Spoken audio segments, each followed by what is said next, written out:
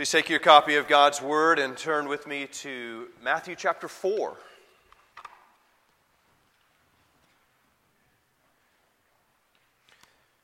This morning we'll be looking again at Matthew chapter 4, verses 1 through 11, but with a specific emphasis on verses 5, 6, and 7 of the Lord's temptation by the devil.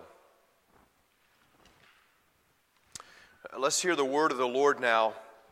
Matthew chapter 4, 1 through 11.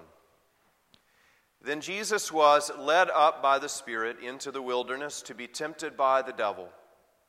And after fasting 40 days and 40 nights, he was hungry.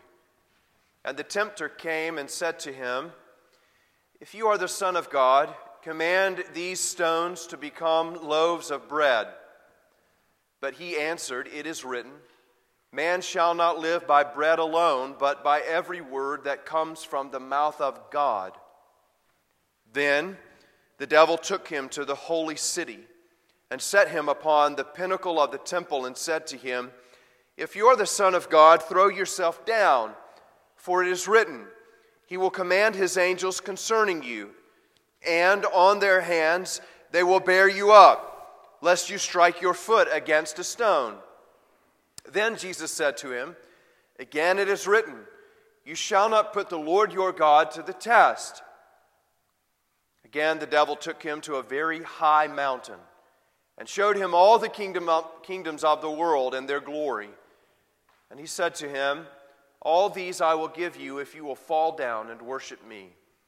Then Jesus said to him, "Begone, Satan, for it is written, you shall worship the Lord your God, and Him only shall you serve." Then the devil left him, and behold, angels came and were ministering to him. The grass withers and the flower fades, but the word of God abides forever. Let's pray. Father, again we ask, please add to the reading of your word, which we do as an act of worship, and especially to the preaching, your blessing. We pray in Christ's name. Amen. When a young man develops an affection for a young woman, he doesn't necessarily have to be young. This young man undergoes an instant change. Suddenly, he is well-mannered and well-groomed. Even though he might have failed English class, he can write an 8-page poem in 4.5 minutes. His new affection results in a new behavior, do you see? And this is what happens to you and me when we're born again. We develop a new affection. This new affection in the young man not only enables him to do certain things that he never would have thought of doing before, but he gets rid of things that he never would have been able to get rid of before. He has clean fingernails, washes behind his ears. Thomas Chalmers called this the expulsive power of a new affection. What the Holy Spirit does in a man who's born again is he doesn't just enable him to clean up a few things, but he does something powerful within a man. He causes that man to love something new. You see, this is what Chalmers was saying. When we become Christians, this is not just asking a man to stop liking certain things, to stop loving certain things, to walk around in misery because he can't go to those same old haunts that he did before. But his affection for the things of the world is replaced with a powerful new affection. You know what that new affection is? Is a person. It is the person of Jesus Christ. This is the challenge of legalism, isn't it? Legalism is the pursuit of obedience so that I might gain the Lord's favor. You will never do that. Christ, you notice in our text, is obeying the Lord in light of the Father's favor. As an act of worship to the Lord, Christ's obedience to God and his resistance to temptation were not to gain God's favor, but to reciprocate it. But he's also acting as our champion. We're looking at him, saying, can you do it? Can you do it in my place? Can you do what I cannot? And so you think about this, when we teach children or grandchildren, we teach them to obey the Lord, the idea is not, what we're teaching them to do is to obey him out of love for him. I want you to love the Lord, to be compelled to obey him, not just me. But if you don't do it out of love, do it out of hatred for a spanking. And so we're learning, as we look at Christ's temptation, again, not a method, not a means of overcoming it, just if I put these proper steps in place, I will defeat the devil. But we're learning that overcoming temptation is a matter of having the right heart. We see in the second temptation this morning that one of the things that Satan is going to tempt you to do is to use God's love and grace as a motivation, is to use those things presumptively, as an excuse for doing things that you ought not do.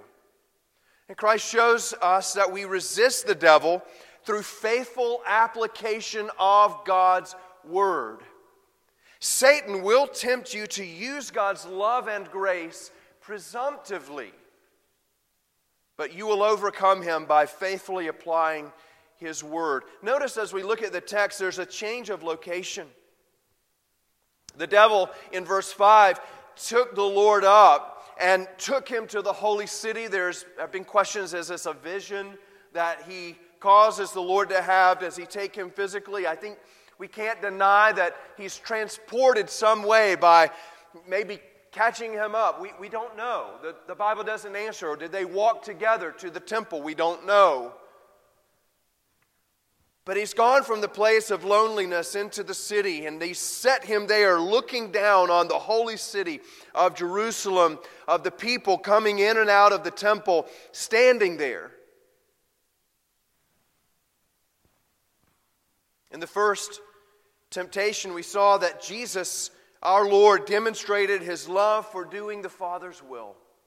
It was his food. The chief desire of his life was to obey the Father. It was greater than his desire for any other thing, even the appetite of his stomach. In the second temptation, he will be tested in his willingness to throw his life away flippantly. First of all, notice that Satan will tempt you to use God's love and grace presumptively. What do I mean by that? Well, Satan will tempt you to say, well, God's gracious. God will forgive me. You see, therefore, I can engage in certain things because I know that he's a gracious Father. I know he's a loving Father. And I can use those things to excuse certain activities and behaviors. And this is exactly what he does to Christ in the second temptation. Notice the challenge. Again, he says in verse 6, if you are the Son of God. For the second time in a row, he's used that phrase. If you are the Son of God, you're going to do certain things. We're looking for proof here from you that you are the Son of God. Satan is going after Jesus' personal assurance of his sonship. First, he said, demonstrate your power. I mean, if you're the Son of God, certainly you can turn these rocks into bread. He's going to turn water into wine. I mean, you're hungry, and you've got the power. You're a supernatural being. Now, demonstrate God's protection. I mean, aren't you? If you're a true son, the Father's going to protect you, isn't He? Isn't that what we find in the Word of God, is that God is a protecting Father? Well, let's see it. Let's see Him protect you. Notice the proof that He's asking for again in verse 6. If you are the Son of God, then throw yourself down. For it is written, He will command His angels concerning you, and on their hands they will bear you up, lest you strike your foot against a stone. If you're the Son of God, prove it in this way. Let's see the Father protect you. I want to see you put your faith in all of those promises that God has made concerning His people. And so here, on the height of the temple, having been taken out of the loneliness of the wilderness into a populated city, to the place of many witnesses, listen, both men and angels can look up and see this event that is about to take place. Christ has the opportunity to prove His sonship before all. There's an element of ego in this temptation, isn't there? Many of us want to wear the shirt of a winning team. We want our team to be the national champions so that the next day I can go to Academy Sports and get my national championship t-shirt, because that shows what? I have a share in that glory. I contributed nothing, but I have a share in that glory.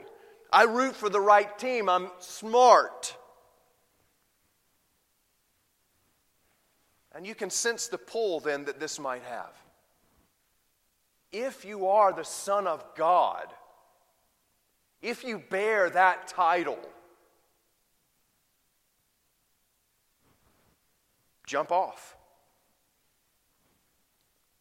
Calvin, commenting here, says that the design of Satan was to induce Christ to make a trial or a test of His divinity and to rise up in foolish and wicked rashness against God. Use your power flippantly. And he goes on, notice what he does. He enhances the entitlement by quoting Scripture. Oh, he's very pious. He quoted from Psalm chapter 91, a favorite of ours. I read it often when I go to hospitals or nursing homes to remind those who are there, even though they're weak in body, of the Lord's promise to protect His people, that those who say of the Lord that He is their stronghold, that He is their shelter,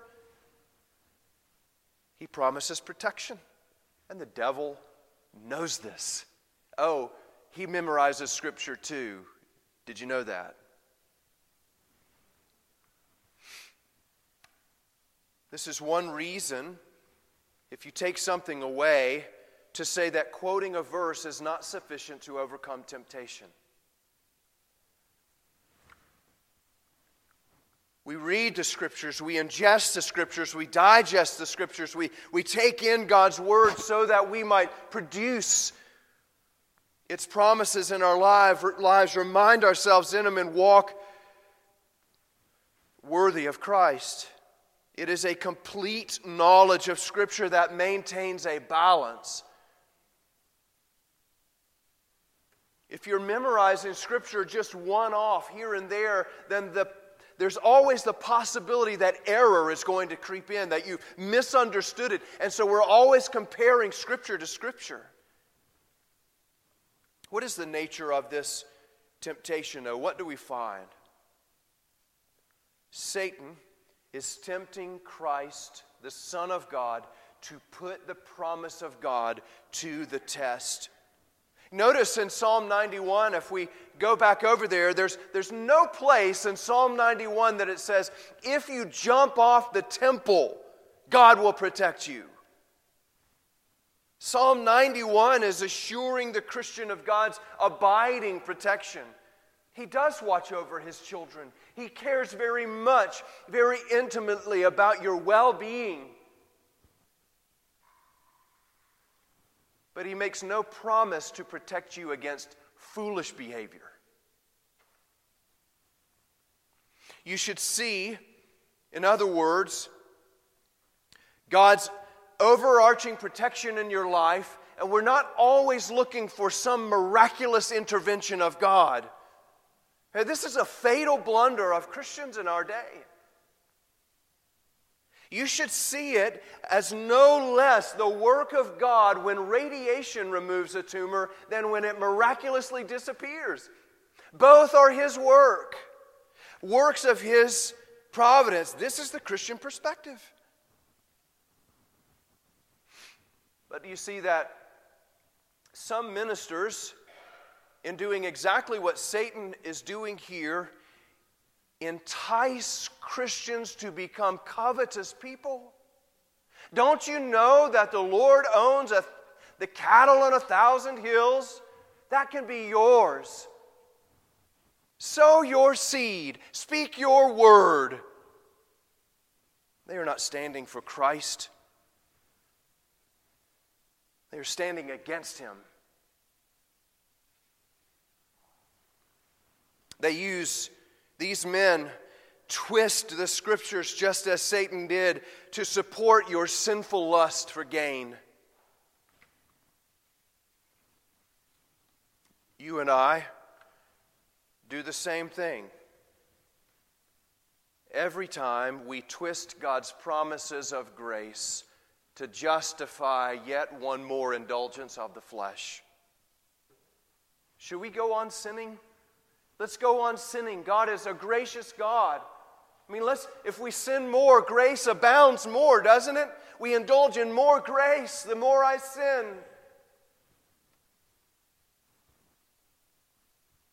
Paul said in the strongest possible terms in Romans chapter 6, verse 2, "May it never be."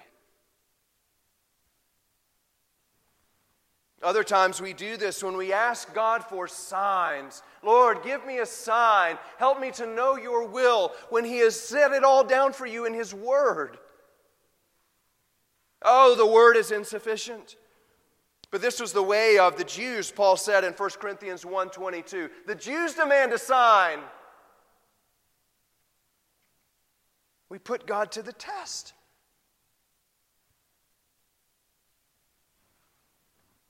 In 2 Peter chapter 3, verses 15 to 16, we're warned about taking God's word and using it in this way, of twisting it. Peter warned there that out of ignorance, some twist the Scriptures not for gain, but to their own destruction. And therefore we learn from this passage of Scripture as well that not only will Satan tempt us to use God's love, to use His grace, to use His word as a means to justify the lust of our flesh and to indulge them, but what we learn is that that in order to resist this temptation to this sin, you must faithfully apply His word. To resist His temptation to this sin, you must faithfully apply God's word. Notice again in the text that Jesus again quoted Scripture to resist Satan.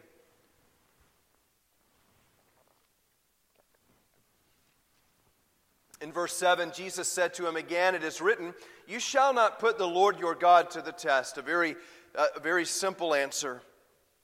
This comes from Deuteronomy chapter 6, verse 16. And all three times Christ quoted Scripture, He quotes from Deuteronomy. The first time, it was a demonstration of His love to the Father, His affection, that the driving impulse of His life was to do the will of God.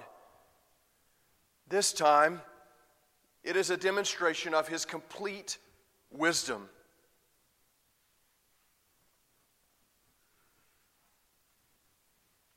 The devil would have us to understand that the Word of God is a contradictory document. Don't you understand? There are places where Scripture contradicts itself. Hasn't God promised? Hasn't God said? But we understand that in faithfully interpreting the Word, we always interpret Scripture in light of Scripture. I'm always comparing one passage with another passage. And this is what it means to handle God's Word faithfully, is that I'm trying to understand the whole counsel of God's Word. It's not just a life verse here or a piece of memorization work from Vacation Bible School there. My work day in and day out is to understand it all and to faithfully apply it all. That's wisdom. It's never right to hold God's Word in conflict. You're not being faithful. You haven't understood it if you do that. Why? Because all Scripture comes from one mind, one author. It comes from the mind of God. And is God a contradictory being? Of course not. So we always interpret Scripture in light of Scripture. This is exactly what Christ does here. But we also have to recognize the difference between promises and precepts. Again, just because God owns the cattle on 1,000 hills doesn't mean He's going to give them to you. Jesus here quotes from Deuteronomy chapter 6. And we remember that the book of Deuteronomy, it is the last words of Moses, his final sermons to his people as they are about to enter into the promised land. And God is giving them instruction on how they are to take the land, how they are to conduct themselves as a redeemed people in the promised land. And especially there, turn over with me to Deuteronomy chapter 6. We'll look at this together.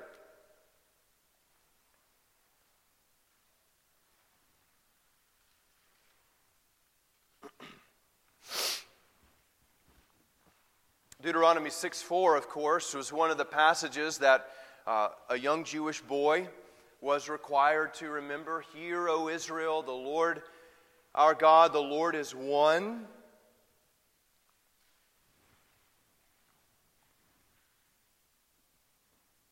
Notice verse 5. You, Israel, shall love the Lord your God with all your heart and with all your soul and with all your might. We remember this as a summary of the first table of God's 10 Commandments. Those first 4 laws are teaching us how to love the Lord our God with all our being. And if you move down to verse 16, you find there that this additional instruction is given. You shall not put the Lord your God to the test as you tested him at Massah. In Exodus chapter 17, Moses was leading the people through the wilderness. And you'll remember that it was just a few chapters earlier, just a couple of chapters, that they were all singing the Lord's praises. Well, that's all fine and good. But now they're thirsty. And they're in the wilderness. And there's no water. And so what do? Lift their hands, ask the Lord, put their confidence in Him? No. They point their fingers at Moses. They accuse him of withholding good from them. That they've been brought into the wilderness, not as a redeemed people of God, but to die.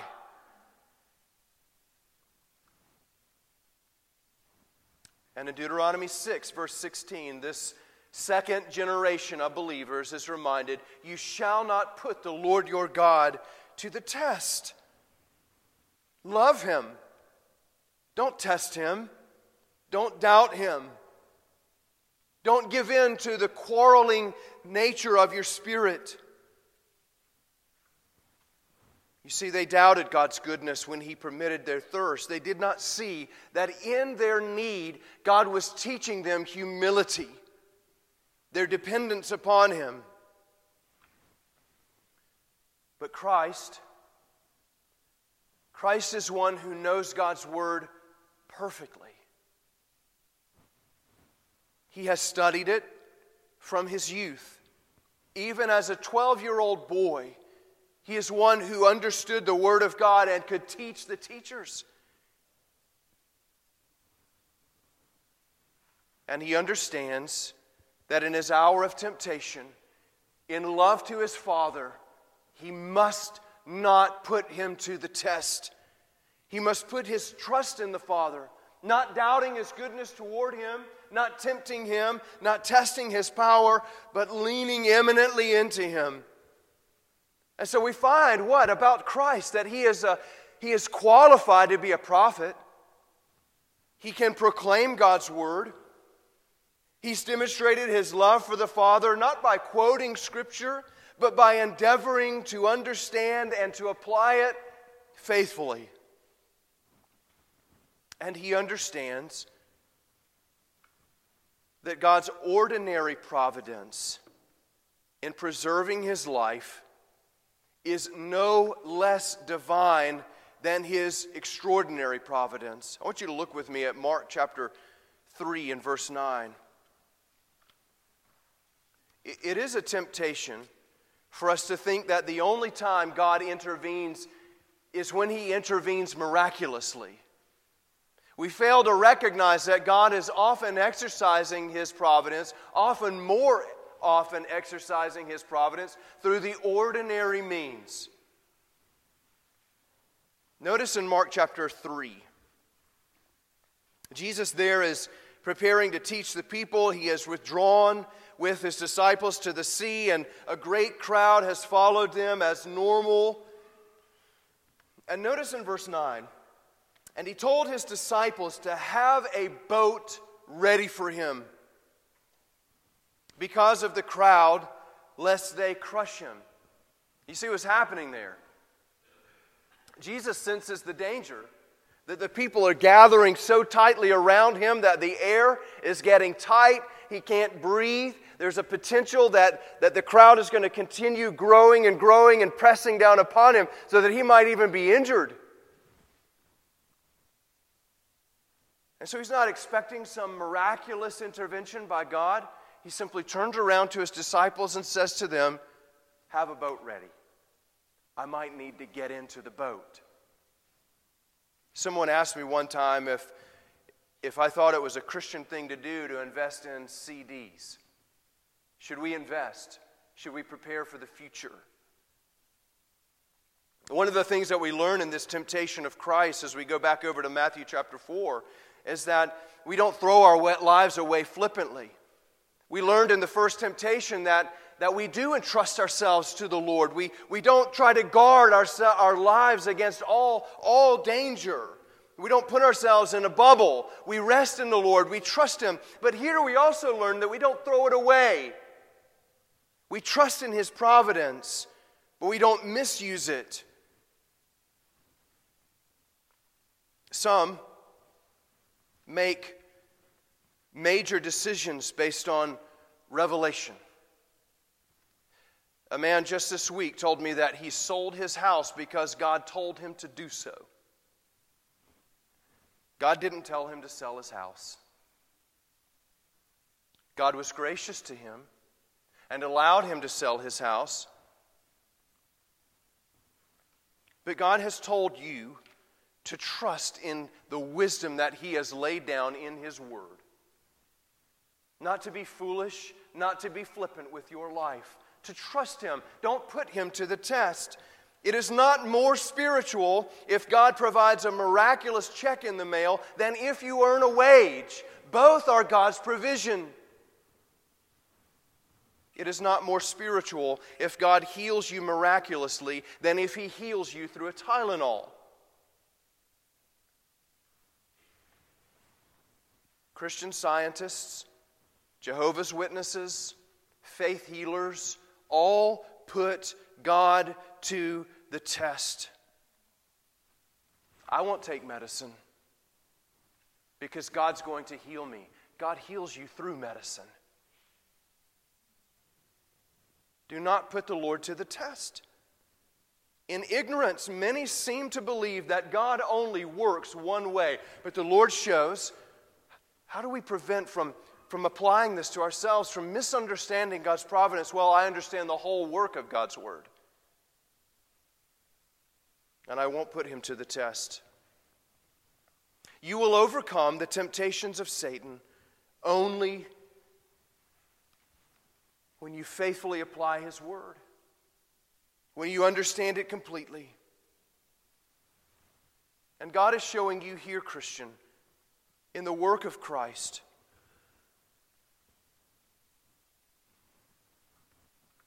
that he provides for you faithfully, that he protects you, but that this protection is not only supernatural, it is also through the natural. And we don't put him to the test by living our lives in an overly zealously risky way, by refusing medicine, by making his grace and his love an excuse for sin. But we live in wisdom by applying his word, the whole counsel of it, faithfully in our lives. Let's pray. Our Father, we thank you that you've given us your whole counsel, and that through the work of the Holy Spirit, it is sufficient for us to live faithfully before you. And Father, we ask that you would give us wisdom, that we might live as Christ lived, faithfully before you, not always looking for some miraculous outcome, not living our lives in a way that denies your ordinary providence.